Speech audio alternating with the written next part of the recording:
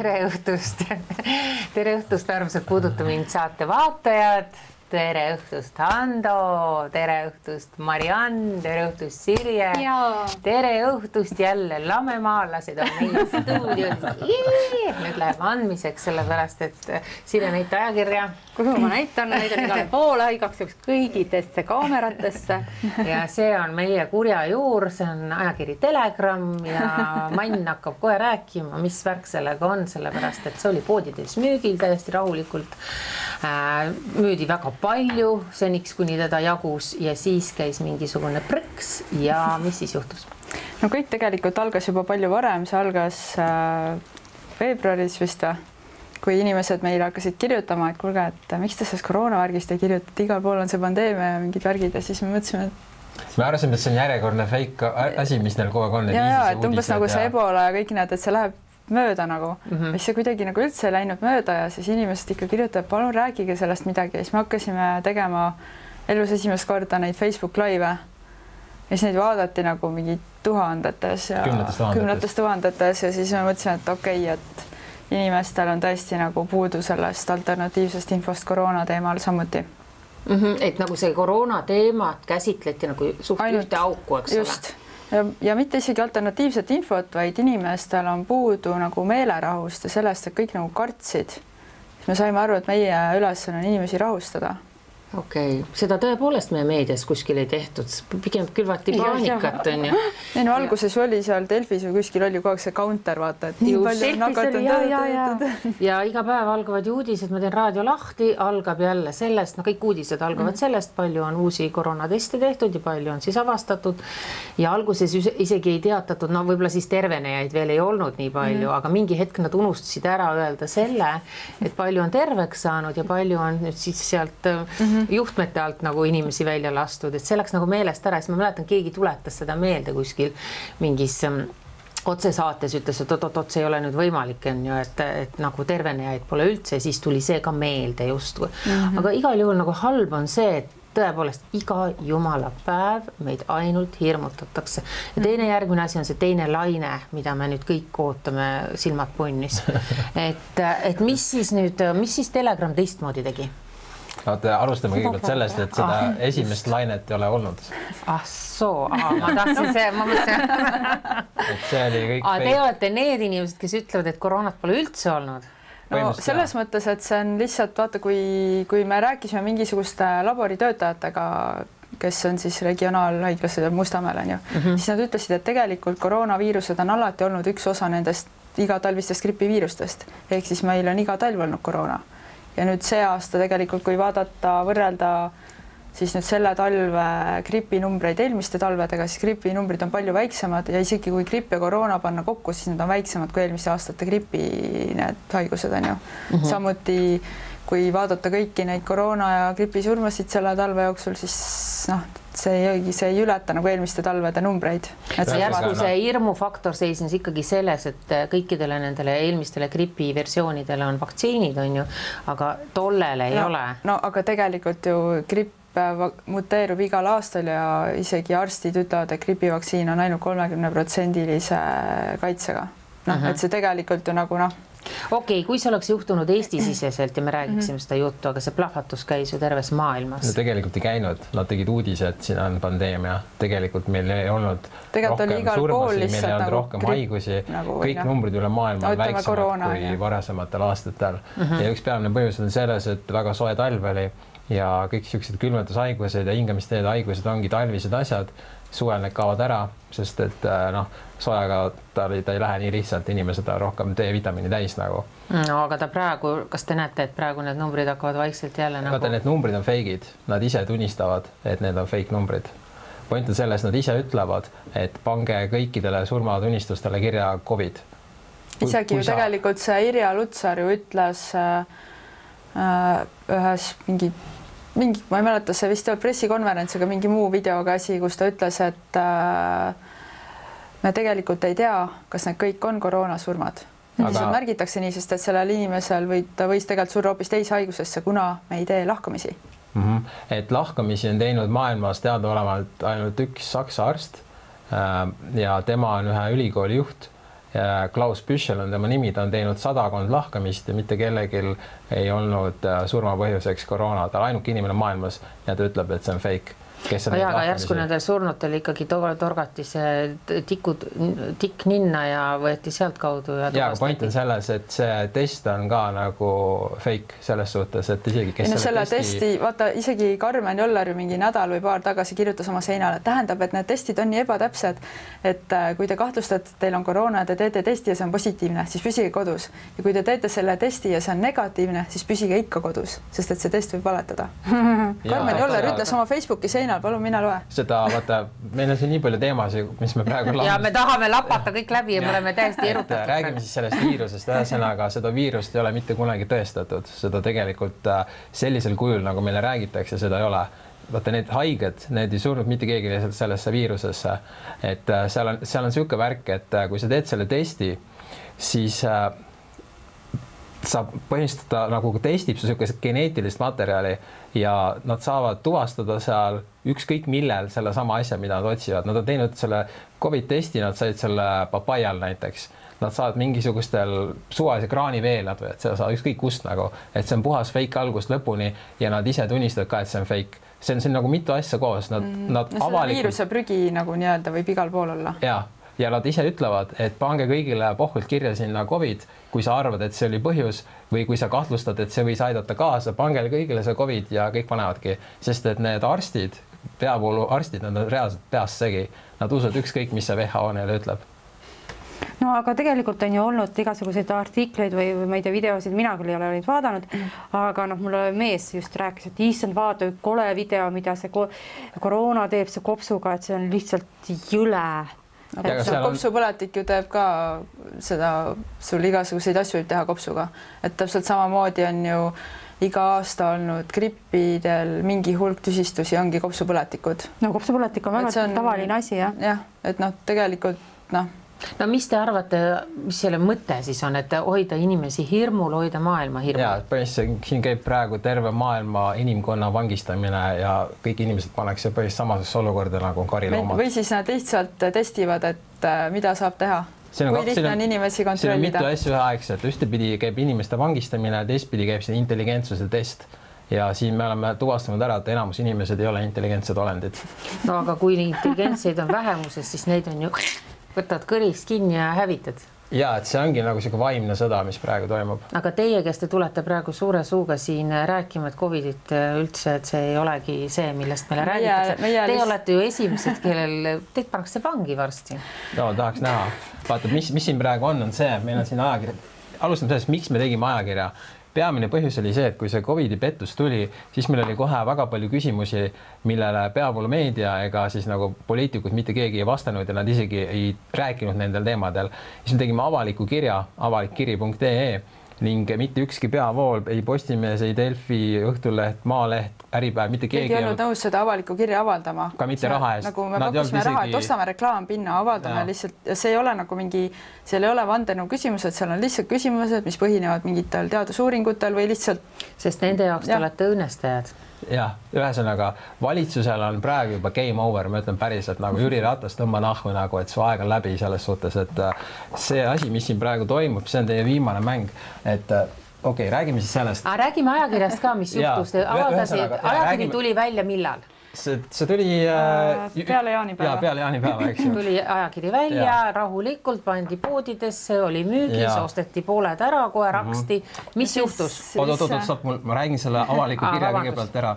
Ühesõnaga, siis me saatsime avaliku kirja kõikidele nendele ministritele, kõikidele ministeeriumitele, kõik need presidendid, kõik need tüübid, kes seal on. Riigikogu. Ja nad ei vasta, eks ju, sellele. No loomulikult on ohtlikud ju.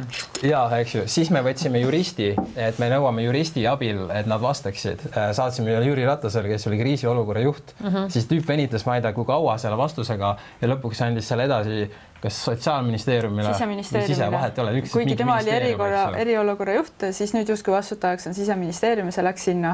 Ja nüüd see uus 30 päeva tiksub täis, millal nagu, me räägime jutumärkides kõige retsim viirus, mis ever on kuskil olnud, inimesed surevad või mis iganes, riigid pannakse kinni, majandus lastakse kokku ja nad ei suuda isegi vastata suvalistele küsimustele.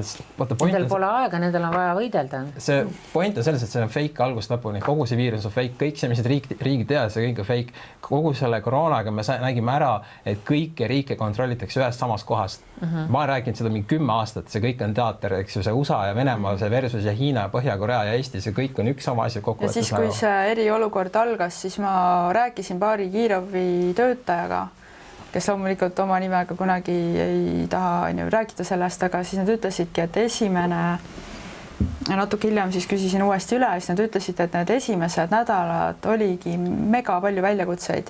Enamus oli seotud sellega, et inimesed olid paanikas. Ma olin ka üks inimestest, kes helistasid. Ja riik korraldas selle. Ja sul tekkis see paanika sellepärast, et ükskõik, mis sul ka natukene mingid külmetusnähud olid või korra turtsatasid, siis sa olid juba nii ära hirmutatud, et sul ei jäänudki.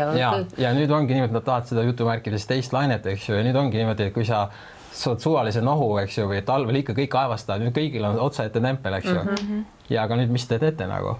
Mina olen leidnud ühe positiivse poole selle asja juurest, et minu meelest tänavu talv on õnneks või nüüd see kevadtalv ja suvi kaasa arvatud on olnud üle pika aja selline aeg, kus on hästi vähe haigestunud inimesi. Ongi, ülivähe nagu. Sellepärast, et nad on kõik kodus passinud ja nad on kõik eemal olnud, kõik on nagu, ongi, sul on köha, sa tunned, et sa peadki olema kodus, vanasti ma läksin tööle köhaga, on ju, ma aevastasin, ma tätistasin seal. Ja tegelikult sa peaksidki olema kodus, see on täiesti normaalne, see on normaalsus, aga nüüd see normaalsus tuli läbi selle kohutava pandeemia, nii öelda, ja nii vähe haigestumisi üldse oma nagu ringkonnas, töökohtadel, iseenda perekonnas me ei ole näinud varem, üldse inimestes seas. Täna lähed teatrisse, lähed kinno, ükskõik kuhu lähed, vanasti ma ei suutnud olla kuskil teatris, alati keegi köhis seal, läkastas, lapsed karjusid, nüüd lapsi ei võeta enam õnneks teatrisse ja nii edasi, nii edasi. Minu meelest elu on läinud just suurepäraseks, me võiksime olla rohkem isoleeritumad. Õhk on puhtam. Need avalikud kohad ei ole mitte kunagi nii puhtad. Mina ei pese käsi juba mingi varsti pool aastat nagu, sest kõik on nii puhas nagu. Ja mul on nii tore, loomad on tulnud metsadesse tagasi, linnud on tulnud mu koduõuele tagasi, kiired tulid tagasi, ma aplodeerisin, on ju. Putukad on tulnud tagasi, mesilased on tulnud tagasi, et kõik on ju suurepärane. Järsku me peaksimegi sellises hirmus elama. Ei, me ei peaks hirmus elama. Me peaksime lihtsalt elama mõistlikult, me peaksime hoolima iseendast ja teistest inimestest.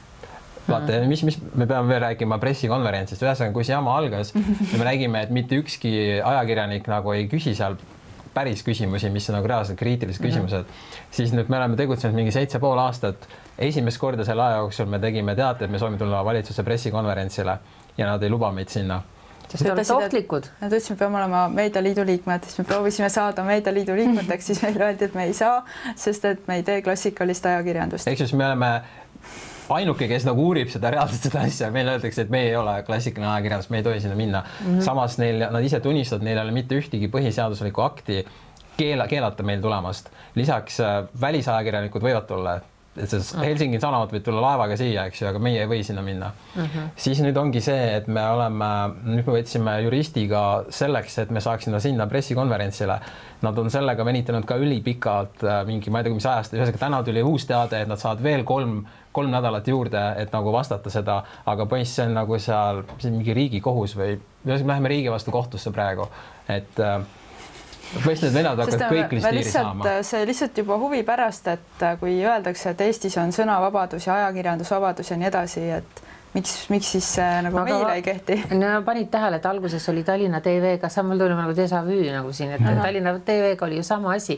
Aastaid ei lubatud neid mitte kuhugi, kuna nad ei olnud nii öelda see õige ajakirjandus. Kogu aeg neid nagu, nad samamoodi ei tohtinud kuhugi minna või ei saanud. Hiljem muidugi see muutus, aga siis pandi ka see asutus kinni juba. Ma tahan ikka jõuda selle ajakirjani, mis ära korjati poelettidelt. Kuidas see on üldse võimalik? Ja see nüüd veel eraldi teema. Siis me tegime selle ajakirja, mis me tegime, oligi see, et need tüübid Räägi natuke sisust ka, et mis see sisu on, kas see terve sisu on nüüd siis ainult koroonakriisist ja koroonast? Meie see juhtkiri või see peamine esikaas nagu on ajaloo suurim poliitiline pettus ja see alla kirjutatud Washington Times. No, liiga väikselt kirjutasite Washington Times. See oli siis artikkel, mis ilmus Washington Timesis 28. aprillil sellel aastal. See on siin eesti keeles ka ära toodud. Aga vaadake, kui nüüd riigile jõllitab selline plakat siin. Ja see on Prismades, Selveris. See on ju nagu otsaette tempel. See on natukene nagu see kohukese reklaam Keskerakonnal oli. Ja, see on jõhker nagu. See on väga jõhker.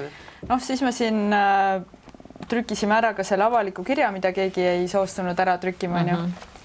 Siis siin on uudis näiteks sellest, et sellel suve alguses kaitsti Tartu Ülikoolis magistritöö Telegrami kohta. See magistritöö sai A.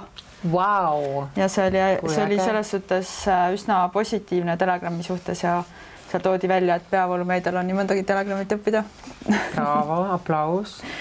Siis doktor Andres Lindmäe, kes muide on siis Villa meedikajuht ja kunagi lõpetas siis Tartu Ülikooli cum laude arstiteaduse. Kirjutas koroonakampaaniast sükse analüüsi, mis on 8 lehekülge väga põhjalik ja ta on väga kriitiline ka. See on juba hästi pikalt ja hästi kriitiline. Ma mäletan, mingi 8 aastat tagasi mulle soovitati temaga teha intervjuud, sest et ta juba siis oli selle peavoolumeditsiini suhtes siuke. Nii ja siis meil on siin toodud välismaa erinevad eksperdid, kes siis räägivad sellest, et kuidas see asi on täielikult üle pingutatud.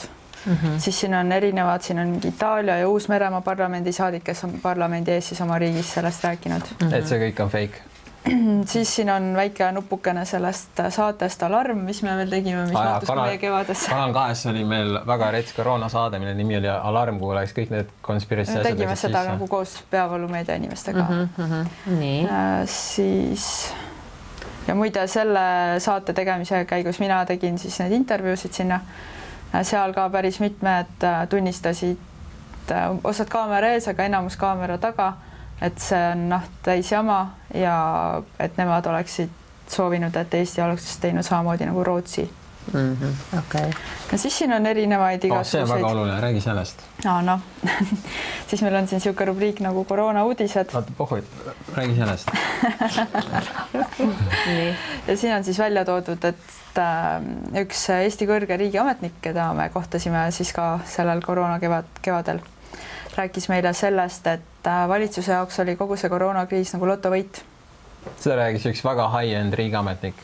Sellepärast, et neil oli veits probleeme riigieelarvega. Aga kui tuli see koroona, siis tekkis võimalus võtta väga soodsalt riigile laenu. Pluss kogu sellelt, panna tähelepanu hoopis mujal on ju. Ja samuti, et tegelikult väga palju riigiasutustes räägiti sellest, et peaks tegema nii, nagu Rootsi tegi, aga mitte keegi julgenud seda esimesena välja öelda, sest et see oleks ilmselt tähendanud oma ametikoha kaotust.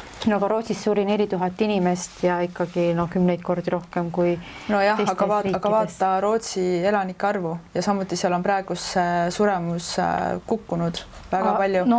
Ja nad ütlesidki, et nad ju põhjendasid ka oma valikut, et nad teevad selle, tahavadki, et tekiks karjaimmuunsus, et siis lõppkokkuvõttes nendel jääb see suremus väiksemaks kui muudel ja ma usun, et nii ongi.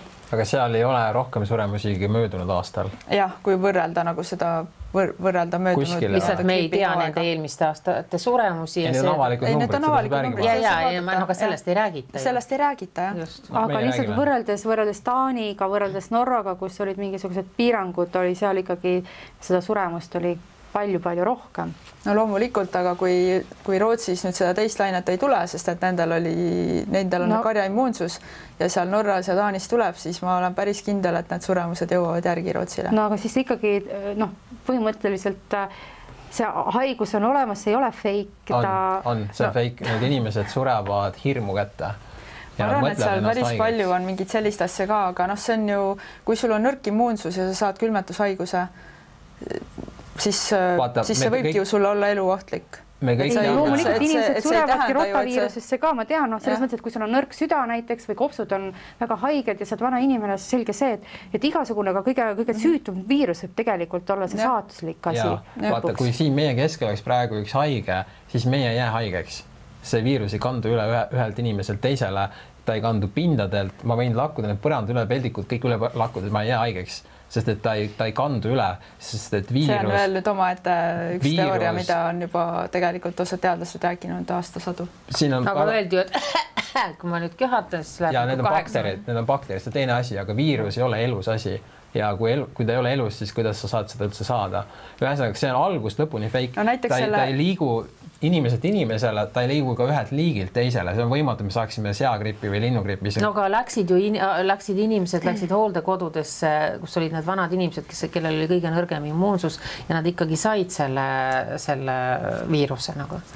Seda ei ole mitte kunagi tõestatud ja nad ise tunnistavad ka, et see on tõestamata. Isegi Irja Lutsar ütles seal saates sellise lause, et selles Alarmis siis, mis Kanal 2 oli eetris, et me tegelikult ei tea täpselt, kuidas viirused levivad selleks, et me nüüd täpselt seda teaksime, me peaksime tegema siukse katse, et mingid inimesed on täiesti kuskil suretud ruumis ja siis vaadata, kuidas nad omavahel nii-öelda suhestuvad. Et kui Eesti esiviroloog ütleb seda, siis ju tegelikult see viroloogia teadus ongi hästi palju oletusi või lihtsalt oletame, et niimoodi on. Viroloogia on pseudoteadus algust lõpuni. Ma toon ühe näite sellest, vaata 100 aastat tagasi oli ka gripipandeemia, nagu räägitakse, on ju.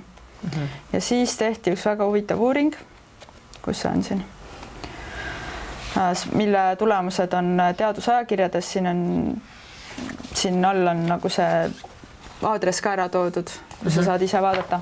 Aga ühesõnaga siis tehti sõdurite pealt katseid, et kuidas see viirus siis levib. Tehti põhimõtteliselt seda sama, millest see Irja rääkis, et sellist asja ei ole tehtud.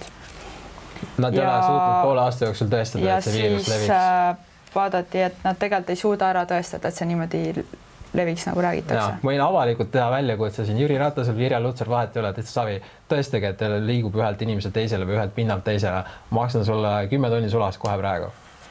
Tee ära. Et minu meelest on nagu ülinaljakas see, et kui siin oli nagu see esimene laine nii-öelda ja siis inimesed ju ka ikkagi natukene liikusid selles suhtes, jah, üritusi ei toimunud, aga enamus inimest ikkagi käisid poes. Ja nüüd on niimoodi, et nüüd järsku mingisugune koroona positiivne tartlane ja kõik Eesti lehed kirjavad, issand jumal, ta käis seal käis seal poes ja siis ta käis seal kontserdis. Ma mõtlen, et nagu mis selle tardja see on, sest et sellel esimese laine ajal kohe kindlasti päris paljud mingid koroona positiivsed käisid poes. Kõik käisid poes. No aga teine teooria on ju see, et praktiliselt suur osa inimkonnast ongi justkui nakatunud, lihtsalt neil ei ole mingid sümptomid, nad ei tee neid teste. Et võib-olla me oleme kõik üldsegi immuunsed juba praegu. Selle kohta on ju ka juba tehtud päris palju uuringuid, et ongi erinevad uuringud erinevate protsentidega on ju et 40–60% inimestest ongi üldse immuunsed juba. Ja, sest vaata, nagu ma ütlesin... Just täpselt selle sama asja pärast, et see viiruse erinevad tüved on ju olnud juba aastakümneid. Vaata, terved inimest võtta mitte üks käsi. Kui inimene on haige, siis ta võibki sinna ära minna nagu ja ongi kõik. Terved inimesed ja on terved ja ongi kõik. Ja selle asemel, et lihtsalt öelda inimestele, et nagu siin oli see... käige õues, tegelege oma immuunsusega, toituge tervislikult, siis ei püsige kodus ja oodake, kuni tuleb see vaktsiin. Me peame rääkima sellest uudisest. Terviseamet tegi kuskil midagi mais või niimoodi, keegi Martin Kadai, kes võttis sõna, ütles, et sügisel tuleb teine laine, mis on tsunami pandeemia. Siis ma võtsin tüübiga ühendust, küsisin, kuule, et mille põhjal sa seda ütled, nagu, kus uuringud on? Tüüp saatis mulle, mille põhjal ta seda ütleb. Sest et tema ütluse põhjal ju hakatigi seda rääkima. Siiamaani ju räägitakse. Ehk siis nagu ma võtsin ühendust selle venna, kes levitas Eestis kõige rohkem hirmu. Küsin, kus sa selle info võtad? Ta saatis mulle ühed failid ja need tulevad inimesed, tegel nimi on Michael Osterholm, kes veab niisugust organisatsiooni nagu SIDRAP, kes reaalselt on 10 aastat rääkinud, et miljardid inimesed surevad ära varsti ja meil on vaja vaktsiini ja tüüp arendab vaktsiine. Ehk siis nagu see organisatsioon arendab vaktsiine. Tüübid, Terviseamet levitab vaktsiini kaupmeeste propagandat ja meil on see tõestus on siin olemas. Ta ise andis see Martin Kadai saatis. Ta ise saatis Andole meili, kus ta võttis selle info ja need dokumendid on koostanud siis tegeleb vaktsiinide arendamisega. Kui nüüd vaktsiin tuleb, siis nad teenivad miljardid, isegi võib-olla triljoneid, ma ei tea, eks ju. Ma mõtlen, et kas see on ju info, mis peaks huvitama ju, kui sa oled ajakirjanik, see peaks sind huvitama. Absoluutselt kõik on 100% avalik, see ei ole teooria, me ei teoreetiseeri mitte ühega asja osas. Siin ongi lihtsalt iga asi, mis siin ajakirjas on kirjas, palun mine internetti, siin on osad artiklite lõpus artiklid, mõnes kohas märksõnad, palun löö sisse, loe ise. Bill Gates rääkis 2014 või 15 TEDx kõnes, ütles, et vaktsiinidega, kui kõik läheb hästi, siis meil on võimalik inimkonda vähendada. Ja, reaalselt. Nii, ja nüüd see üks põhivend. Liiga palju tõenäoliselt. Nii, siis on see Anthony Fauci või mis, Anthony Fauci, kes on see Donald Trump, see naljakloon, kes seal on, selle venna mingi tervisenõustaja. See vend ütles 4 aastat tagasi, et võite olla kindlad, et nüüd paari aasta pärast tuleb see üllatus pandeemia. Ehk siis nad teadsid seda ette. Siis meil on Rockefelleri dokumendid aastast 2010, mis kirjeldab täpselt seda sama, mis praegu toimub. Möödunud aastal toimus siuke asi nagu Event 201, kus oli Bill ja Melinda Gatesi eestvedamisel, kus simuleeriti seda koroona asja veel enne, kui see üldse juhtus. Nad tegid seal fake uudised, kuidas öeldi eelmise aasta november või oktoober, et me paneme riigid kinni, tõmbame lennukid alla, et keegi saab mitte kuhugi mängiti liikuda. Läbi nagu siis. Ja ütles, et hakkame internetit tsenseerima ja nüüd ongi. Meil on siin enneolematu tsensuur, mida pole mitte kunagi varem olnud. See on küll, jah. Et kui sa vaatad kas või võtame sellised ajakirjanikud nagu Brian Rose ja kes see teine on? Del Bigtree, kes on nagu tõsised nagu kuulsad ajakirjanikud. Del Bigtree on isegi kunagi Emmy saanud oma nagu töö eest.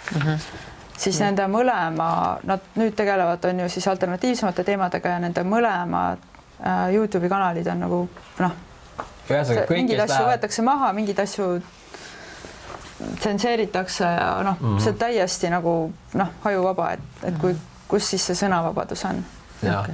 Aga me peame sellest ajakirjast ka veel rääkima, meil ei jõudnudki sinna, et tegelikult nüüd siis Postimehest mingi tegelane, keegi Herman Kelomees, mingi, ma ei tea, kes see tüüp üldse on, nagu tüüp hakkas helistama kõikidesse nendesse kauplustesse, Rimid ja Prismad ja värgid ja lehepunkt, ütles, et miks te sükst jama müüte, et see on mingi fake ja ohtlik ja midagi sellist. Ohtlik valeinfo. Ja siis ta seal tegi mingid laimuartikleid meie kohta, puhast vale. Postimehes siis või? Ja see Postimehes on meie kohta valetavad aastaid nagu. Ja siis selle tulemusena lõpuks nagu Rimi ja Coop võtsid need ajakirjad müügist ära.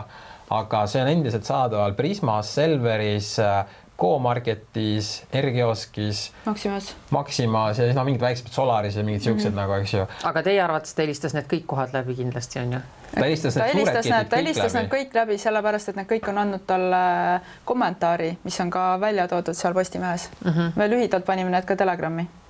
Ja enamust nendest siis ütlesid, et nemad ei võta seda müügilt ära, sellepärast, et esiteks meil ei ole nagu, kes kuidas ütles, aga põhimõtteliselt, et nemad on sõnavabaduse poolt ja kuna see ajakiri ei eksi ühegi seaduse vastu, siis nemad ei näe põhjust, miks seda nagu müügilt võtta. Aga 2 tükki siis võtsid, jah. Aga me saime selle võrra rohkem reklaami peale, selles suhtes me täname Herman Kelomeest, et sa teed väga palju tasuta reklaami meile, et see on ülikõva nagu. Ja lisaks oli tõesti nagu tõesti oli nagu südant soojendav lugeda neid kommentaare siis nendelt müügijuhtidelt, kes ütlesid, et nad ei võta seda müügilt ära. Et see andis nagu lootust, et Eestis on ikkagi isegi mingitel juhtidel kohtavatel inimesi, kes seisavad vabaduse eest. No aga kuhu edasi, mida me saaksime siis teha, kuidas see inimestele nüüd see, ma ei ütlegi mõistus pähe panna, aga võivad ju olla eriarvamused, võivad olla jänespüksid, kes tõesti kartavad igat asja. Seda me ju... see ei ole ju, sa ei saa... et kevadel siin paljud süüdistasid meid, et mis te kutsute inimesi üles mingi eirama. Ütlesin, et ei, ma ei kutsu eirama. Et jumala pärast, kui keegi tahab olla kodus või et ole ja kui sa näed, et keegi kardab, siis ära mine teda hirmutama. Et igal ühel on õigus teha selline otsus, nagu tema tahab, kas ta istub seal kodus või kardab või mitte. Aga igal ühel on ka õigus nagu... teada selle asja teist poolt, eks ole. Põhimõtteliselt praegu käib nagu võitlus väga kõrgetel levelitel, et see on praegu natukene nagu nüüd või mitte kunagi moment, et siin on variant, kui nüüd läheb nii, nagu süsteem tahab, siis me oleme kõik elu lõpuni nagu vangis nagu piitlikult.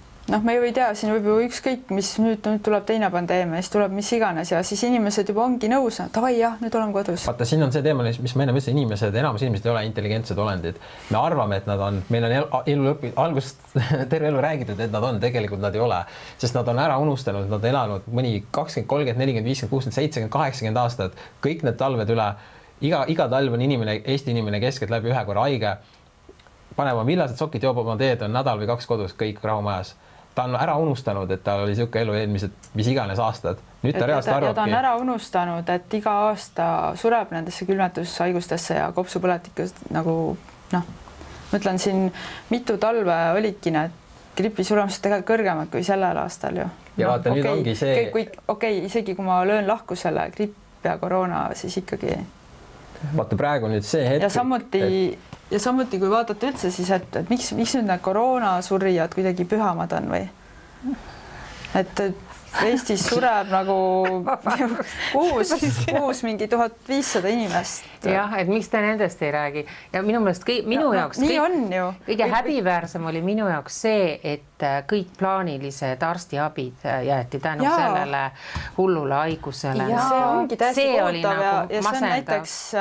Saksamaal on päris mitmed arstid sellel teemal sõna võtnud ja öelnud, et see oli nagu täiesti katastroof. See oli palju hullem. Hakkame neid numbreid nagu lugema alles tagant järgi, kui palju tegelikult inimesi suri.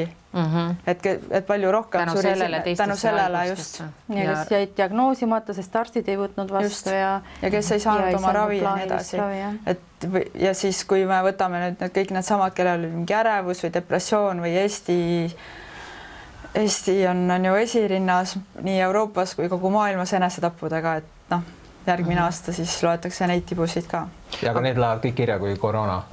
Ei, ma tahtsingi öelda, et need kõik on surnud koroonasse, aga see ja mind nagu hämmastas ka see, et järsku nagu vähenes igasuguste vähidiagnooside, kõikide muu veresoonkonna haiguste kõik need numbrid, aga noh, loomulikult tänu sellele, et keegi ei saanud isegi vastu arsti juurde. Aga ma mõtlen, et kas te näete nüüd isegi, et siin viimaste päevade jooksul on hakanud jälle see Eestis just ka eriti see laine tõusma, no mujal maailmas ka, eks ole, Austraalia, USA, et meil ka nagu ju esimene raks oli, et kui 12 inimest või 11 inimest seal Tartus said nii öelda selle nakkuse, oli kohe raks. Kõik Tartu linna, kõik ametnikud kargasid ju püsti eesotsas linna ja abilinna peadega ja umbes 2+2 tuleb taastada, kodus, teatrid, avalikud üritused, kõik asjad kinni ja see massipsühhoos nagu võimendub ja ma ei teagi, mis täna otsus vastu võeti, mingisugune suuremat sorti, me oleme terve päeva siin stuudios istunud koroonapesas. Ma ka enne ei lugenud. Et see võib ikkagi kuidas selle vastu siis võidelda? Me peame ütlema ei konkreetselt kogu selles. Et me ei ole nõus istuma kodus. Me ei ole nõus. Me ei ole, aga võetakse see maski kohustus, öeldakse, et tegelikult on ju niimoodi, et kui sa oled haige, siis sa pead olema kodus. Kui sa oled terve, sa ei saa nagu tervet inimest hoida vangistuses. See tegelikult, aga on ju maailmas saad sa trahvi selle eest, kui sa 5 kilomeetri raadius. Aga tegelikult see on türannia ju, see ei ole ju normaalne. Tegelikult on niimoodi, nende story kogu aeg muutub. Meil on olemas dokumendid alates märtsis, kus nad ütlevad, et ei ole mitte ühtegi teaduslikku tõestust, et maski kandmine tervel inimesel oleks kasulik. Seda küll, seda on räägitud. Aga täna nad ütlevad, et see on kasulik. Ja nad muudavad oma lugu. See muutub iga nädal. Ja kogu aeg muutub ja enamus inimesed, nagu ma ütlesin, nad on debiilikud, nad usud ükskõik, mis sealt tuleb. Ma olen korduvalt öelnud, kui valitsus ütleb, teate, eestlased, saagige endale üks käsi otsast ära, teate ellu koroona eest, siis enamus teeksid selle ära. Need on täitsa pohhoi. Kui see Martin Helme, kes iganes need Helmed või tüübid ütlesid, kuule, tulge siia bussi ja me sõidame otse ahju. Kui see vend on ise roolist, need lihtsalt läheb kohe kõik sinna peale. Need on täitsa savi, nad ei mõtle, nad reaalselt ei mõtle mitte midagi nagu. Ma arvan, et see päris nii hull ei ole, aga jah, ütleme nii, et see, et nii lihtsalt selle eriolukorraga kaasa mindi ja kogu selle hirmuga, siis ausalt öeldes tekitas mul veits sellise nagu kõheda enesetunde, et kes need olendid meie ümber on, kuule, et come on nagu. Mitte otseselt niimoodi, aga lihtsalt tekkis nagu natukene kõhe olemine, et kas tõesti inimesed lähevad kõigega kaasa, et siuke hirm nagu tekib. Kas sul ei ole ammu ju see tunne olnud juba, et me oleme nüüd teinud siin aastaid, eks ole, see Puuduta mind saadet ja kõik need esoteerikud, hüpnoosi tavad inimesed, hüpnoositud kaasa arvatud, üldse kõik nõiad ja kõik need värgid, siis see, mis ma kõige enam näen ja kuulen, on ju see, et kui nemad ütlevad ja eriti kui nad ütlevad läbi kaamera sulle mingi asja, et nüüd tuleb teha neid ja neid asju, rebi omal särk seljas seose ümber õunapuu ja löö 3 tiiru vasakule ja 3 tiiru paremale tantsu, siis sa saad oma, ma ei tea, siis hakkavad juuksed paremini kasvama ja sa mõtled, et see on nali, see ei ole nali. Inimesed lähevad ja teevad seda. Nad teevadki ükskõik mida. Ja saad aru, ja see ongi reaalsus tegelikult. Ja meie istume siin võib-olla oma mingis mulje. Ja meie oleme seda kõike kaasa teinud. Ja meie oleme seda kaasa teinud. Aga näiteks vaata Saksamaal, kus on tegelikult kõige rohkem erinevaid arste ja teisi eksperte sõna võtnud selle teemal, et see on natuke ülepaisutatud. Seal isegi üks teadlane kirjutas raamatu selle kohta, mis on olnud bestseller. Ja, aga me ikkagi... Saksamaal oli nagu ju Berliinis oli laupäeval tohutu meeleavaldus. Seal oli üle 1 miljon inimesi, kes olid tänavatel. Nagu, pole kuulnudki sellest. Miks sa ei kajastate? Ma ei tea, miks sa ei loe Telegrammi? ERR muide kajastas seda. Kajastas või? Okay, aga väga muud teised on nagu seda vältinud. See on nagu see väga-väga suur meeleavaldus. Vene Delfi pani selle üles, Eesti Delfi ei pannud. Väga huvitav. Noh, me teame, et loll on maailmas rohkem kui nutikaid inimesi on ju, et see on selge ja maailma valitseb ikkagi raha. Ja seda ei saa ka rumaluseks pidada, sellepärast, et ka need inimesed on väga nutikad. Oi, selles suhtes ma annan süsteemile väga palju krediiti, ma imetlen neid. See, kuidas nad selle ära tegid, see on nagu imetlusväärne, nagu, et uskumatu. Et... Ja millise väikse pingutuse, väikse vahendiga, sõrmenipsuga. Need inimesed, kes seda jama usuvad, vaata, kui sa hakkad mõtlema, mida nad veel usuvad, nad usuvad, nad arenesid mingi miljoneid aastaid välja kui mingisugust molekulist, mingist dinosaurist, nad usuvad sükest jama. Ja siis nad mõtlevad, et neil läks miljoneid aastaid, et saada sellest kõige võimsamaks. Ja nüüd teil lambist mingi viirus ja ta sureb kohe ära nagu. Sa võid neile homme öelda, et sa oled konn näiteks, eks ju, ta usub seda, seal ei ole mitte mingit vahet, mis sa neile ütled. Sa ütled neile homme, et neelake konnad alla ja siis te saate sellest viiruseks priiks ja kõik hakkavad konnasid. Ja siis nad vaata, nad usuvad, nad elavad selle pöörleva palli peale, eks ju. Ja nad usuvad, et see keerleb mis iganes 1500 kilomeetrit tunnis. Kui sa ütled neile, et see keerleb 1 miljard kilomeetrit tunnis, siis ta usub siis ka. See ei ole mitte mingit vahet, mida ta ei usu. Peaasi, kui ta tuleb ERR-ist, kohe kõik on. Kus juures rääkides ERR-ist, siis ERR-i uudisteportaalis, kas eelmine või üle-eelmine nädal avaldati ühe Austria või Šveitsi teadlase ka arvamusartikkel, mis siis oli tõlgitud, on ju, kus ta ka rääkis, et see koroona oli üle pingutatud ja tõi välja siis 5 punkti, mis põhiasjad, milles eksiti. Ja see artikkel räägib põhimõtteliselt kõikidest nendest samadest asjadest, mis meie ajakiri, see ilmus ERR-is. Seda ei kustutatud sealt ära, see on siiamaani seal üleval. Võime saata teile selle lingi. Saatke meile, paneme selle siia et see on nagu, et see on ERR räägib sellest, siis kõigil on, võib-olla tõesti, Telegram räägib, ei. No see te tegite omale karuteene selle lämeda maa teooriana, lamemaalased. Tead, mis on, vaata, kui see lame maa tuli, siis süüdistati meid selles, et me lõhestame nagu seda tõe liikumist. Aga vaata, nüüd koroonaga niimoodi, et kui sa võta need lamemaalased, võta 9/11 ruuterid või need vaktsiini antivaxerid, vahet ei ole, kes kõik need vennad on ühel meelel, et see on fake. Viimane ka üks, et see tänu koroonale me oleme kõik talle tagasi kokku tulnud. Ja meil on selles suhtes savi, kui nad usud oma pöörlevat palli. Savi jumala eest nagu. Vaata, siin ongi see, minu jaoks see lamemaa lihtsalt väga naljakas sellepärast, et kuidas saab siuke asi närvidele käia. Selles ei ole ju mitte midagi ohtlikku, kui keegi usub, et maa on lame.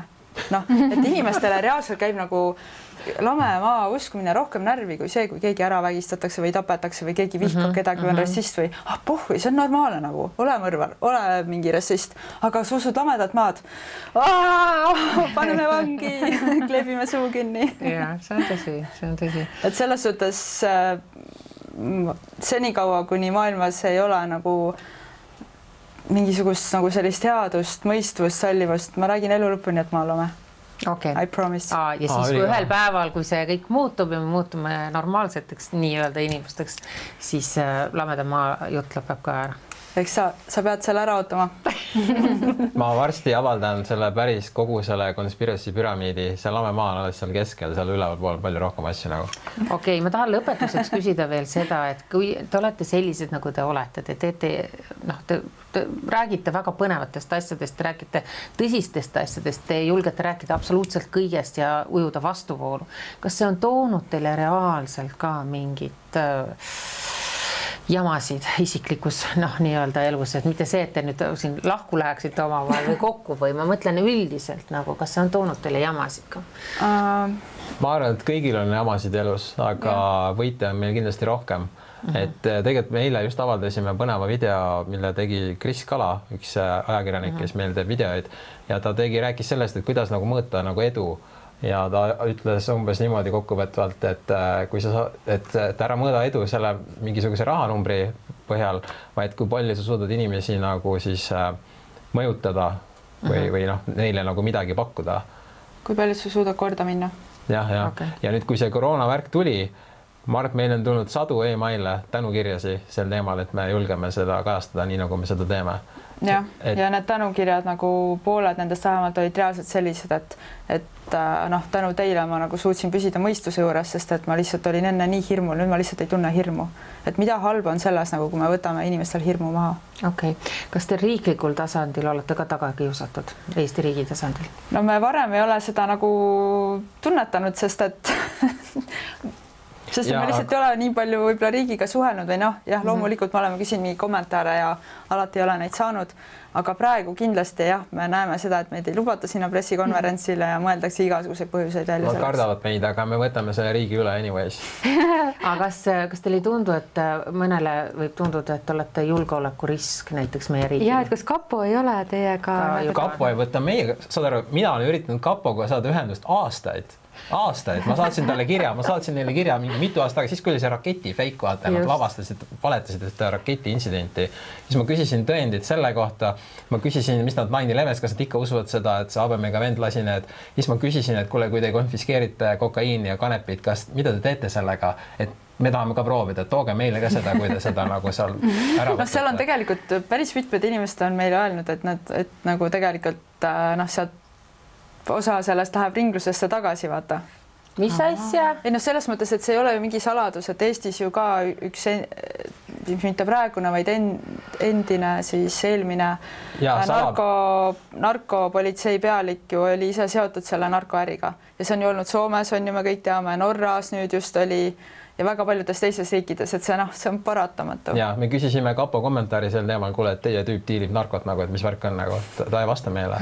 Sest kui te küsite, et keegi meie tahame nendega kokku saada nagu aastaid juba, kõik see, kes oli see kikilipsuga vend, see ka vaata vältis meid, kes seal kõik on. Ja me tahame ju minna valitsusse, tahame nendega rääkida, come on, meie julgeme teiega rääkida, miks teie meiega ei julge? Selge, millal järgmine Telegram ilmub, on ju? Ja muidugi, selles suhtes, et ma ütlesin, mis teemal? Me vaatame, aga ma tegin aasta algul siukse, et mu eesmärk see aasta on Telegram teha 10x nagu 10 korda võimsamaks. Ma arvan, me oleme täitsa graafikus nagu, et Telegram läheb suuremaks kui ever nagu, varsti tuleb veel uusi asju. Siis väga huvitaval kombel veel meil siin ajakirjas tagakaanel on reklaam ka, aga me avaldasime siin ühe katkendi siis Saksa tippajakirjaniku raamatust ostetud ajakirjanikud, kus siis tema räägib enda loo sellest, kuidas tema oli ostetud ajakirjanik. Ehk siis see, kellele poliitikud maksid, et ta mingit teatud asju kirjutaks. Aga ajakirja on endiselt müügil Prismas, Selveris, Maximas, Go-Market, R-Kiosk, Solaris ja umbes niimoodi. Andke minna. Juhei, kuulge, aitäh ja väga värskendav ja vabastav tunne on kuidagi peale seda saadet. Me elame veel, tuleb välja ja midagi hullu ei ole ja inimesed, mina ei tea, kui väga närvi lähete, siis jooge magneesiumi nagu meie ja kõik on jälle hästi. Aga kohtumiseni järgmisel nädalal. Tšau.